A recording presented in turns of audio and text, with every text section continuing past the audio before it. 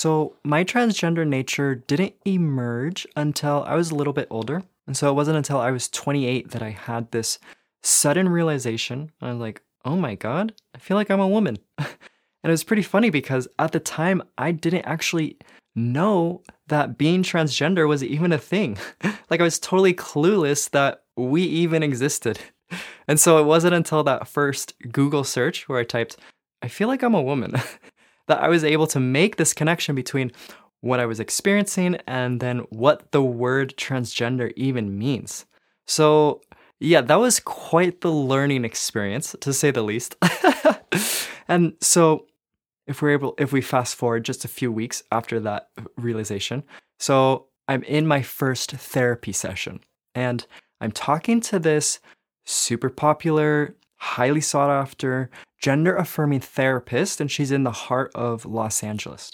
And so I'm telling this woman about my situation, and I'm telling her about my mental instability, my relationship instability, my housing and financial instability.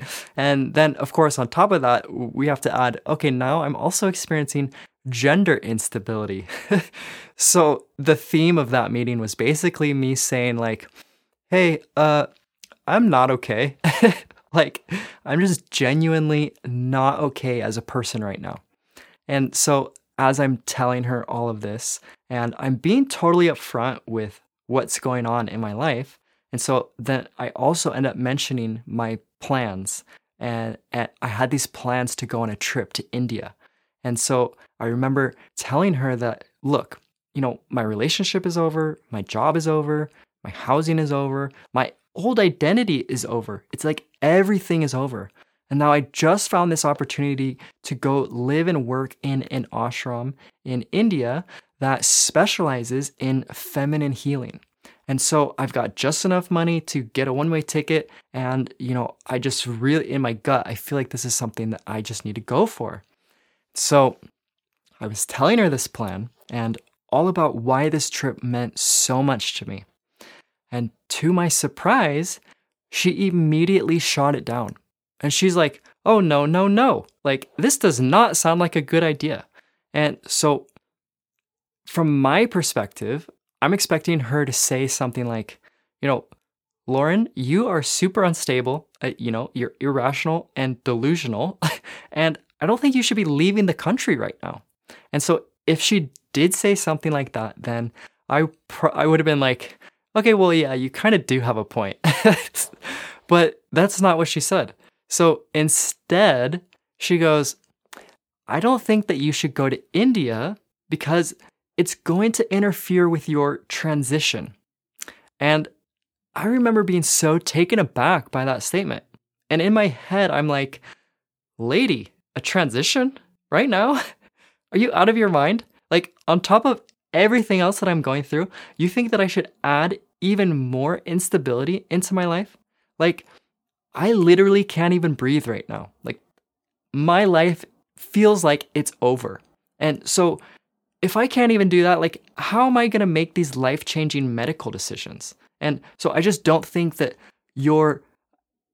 I didn't really feel like she was hearing me when I said, listen, I'm not okay right now. So yeah, and that was my first experience with gender affirming medical care.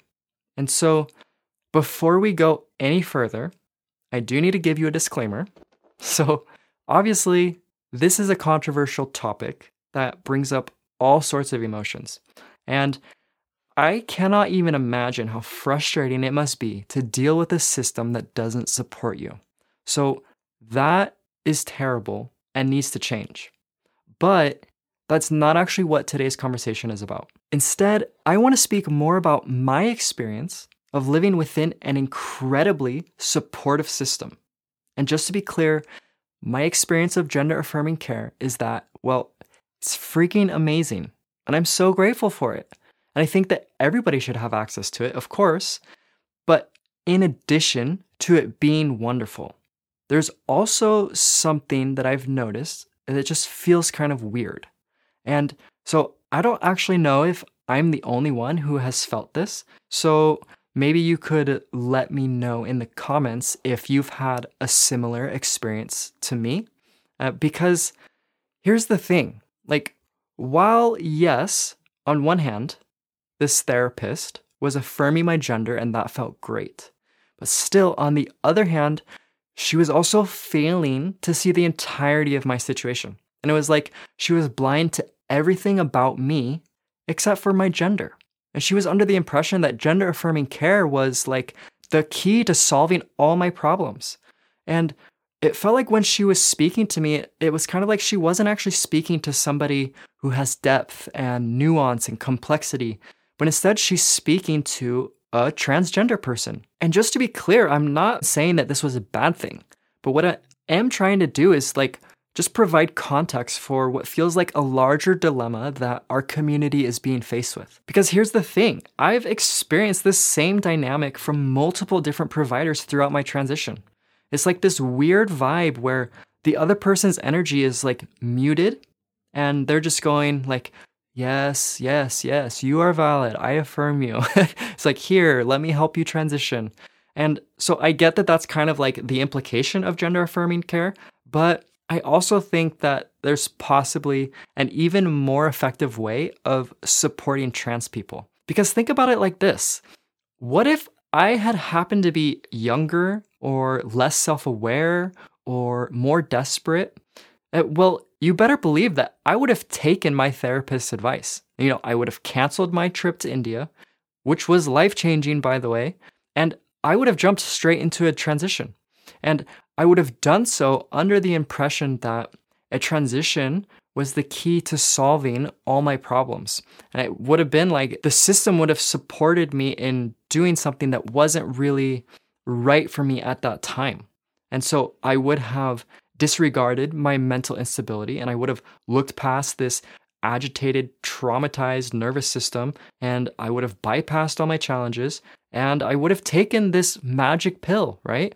Or, if I were to say that another way, I would have looked past the entirety of my situation. I would have hyper-focused on this quick fix solution. And instead of seeing myself as a complex being with a variety of needs, I would have simply seen myself as a transgender person. And so if I were to magnify this nearsighted perspective of I'm trans first and I'm a person second, and if I were to apply that to the entire medical system, well, that feels like something that feels out of balance, we'll just say, because we would be in a situation where our medical providers have to cram themselves inside of this one-dimensional box of this like unconditional, no questions asked, gender affirmation. And instead of being able to show up fully with all of their gifts and skills, well, instead, this provider has to show up with as this person that they are being told to be. So it's kind of like, here, I'm taking somebody who has committed their life to supporting trans people, and they're kind, and they're loving, and they're understanding, and they're gifted, and intuitive, and wise, and their heart is in the right place. And yet, all they're allowed to say is, yes, ma'am. And even though they're qualified and intelligent and experienced, still, the only real option that they've been given is to blindly accept whatever I, the trans person, tells them. And so that right there is my apprehension about the way gender affirming care is being executed, or at least the pressure that is being placed on the people that are executing it.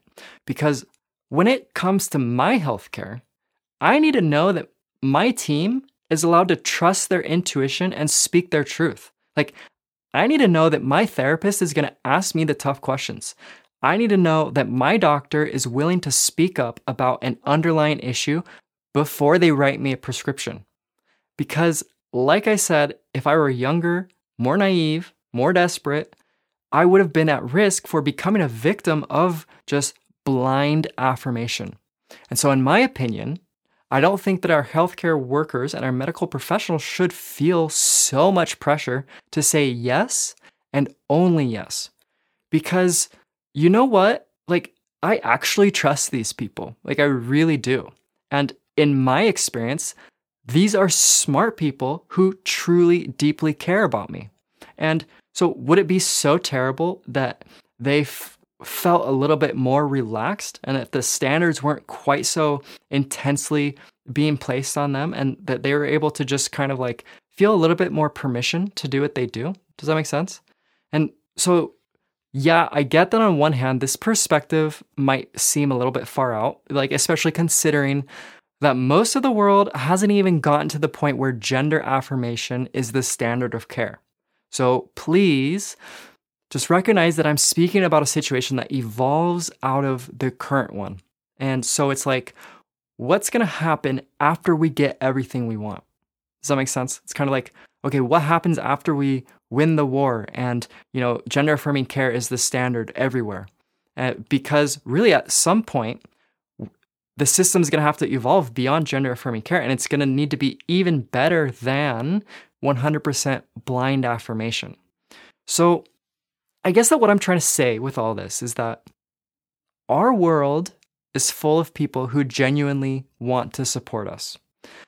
This is something that I feel like we can bank on. And because being helpful is in their nature, it's actually in our best interest to create a system where they, meaning the providers, have permission to show up fully as themselves. And instead of treating these people as a means to an end, my hope is that in time, we will come to honor them as the complex, multidimensional, open-hearted healers that they are. And if we can do that, we will be touching upon an even more effective model than gender affirmation. Because this will be a truly co-creative and cooperative system where we can utilize the full spectrum of skills and resources that our medical community brings to the table. And in my opinion, this is what's waiting up for us on the other side of gender affirmation. All right, my friend, that's all I've got. I'll see you in the next one.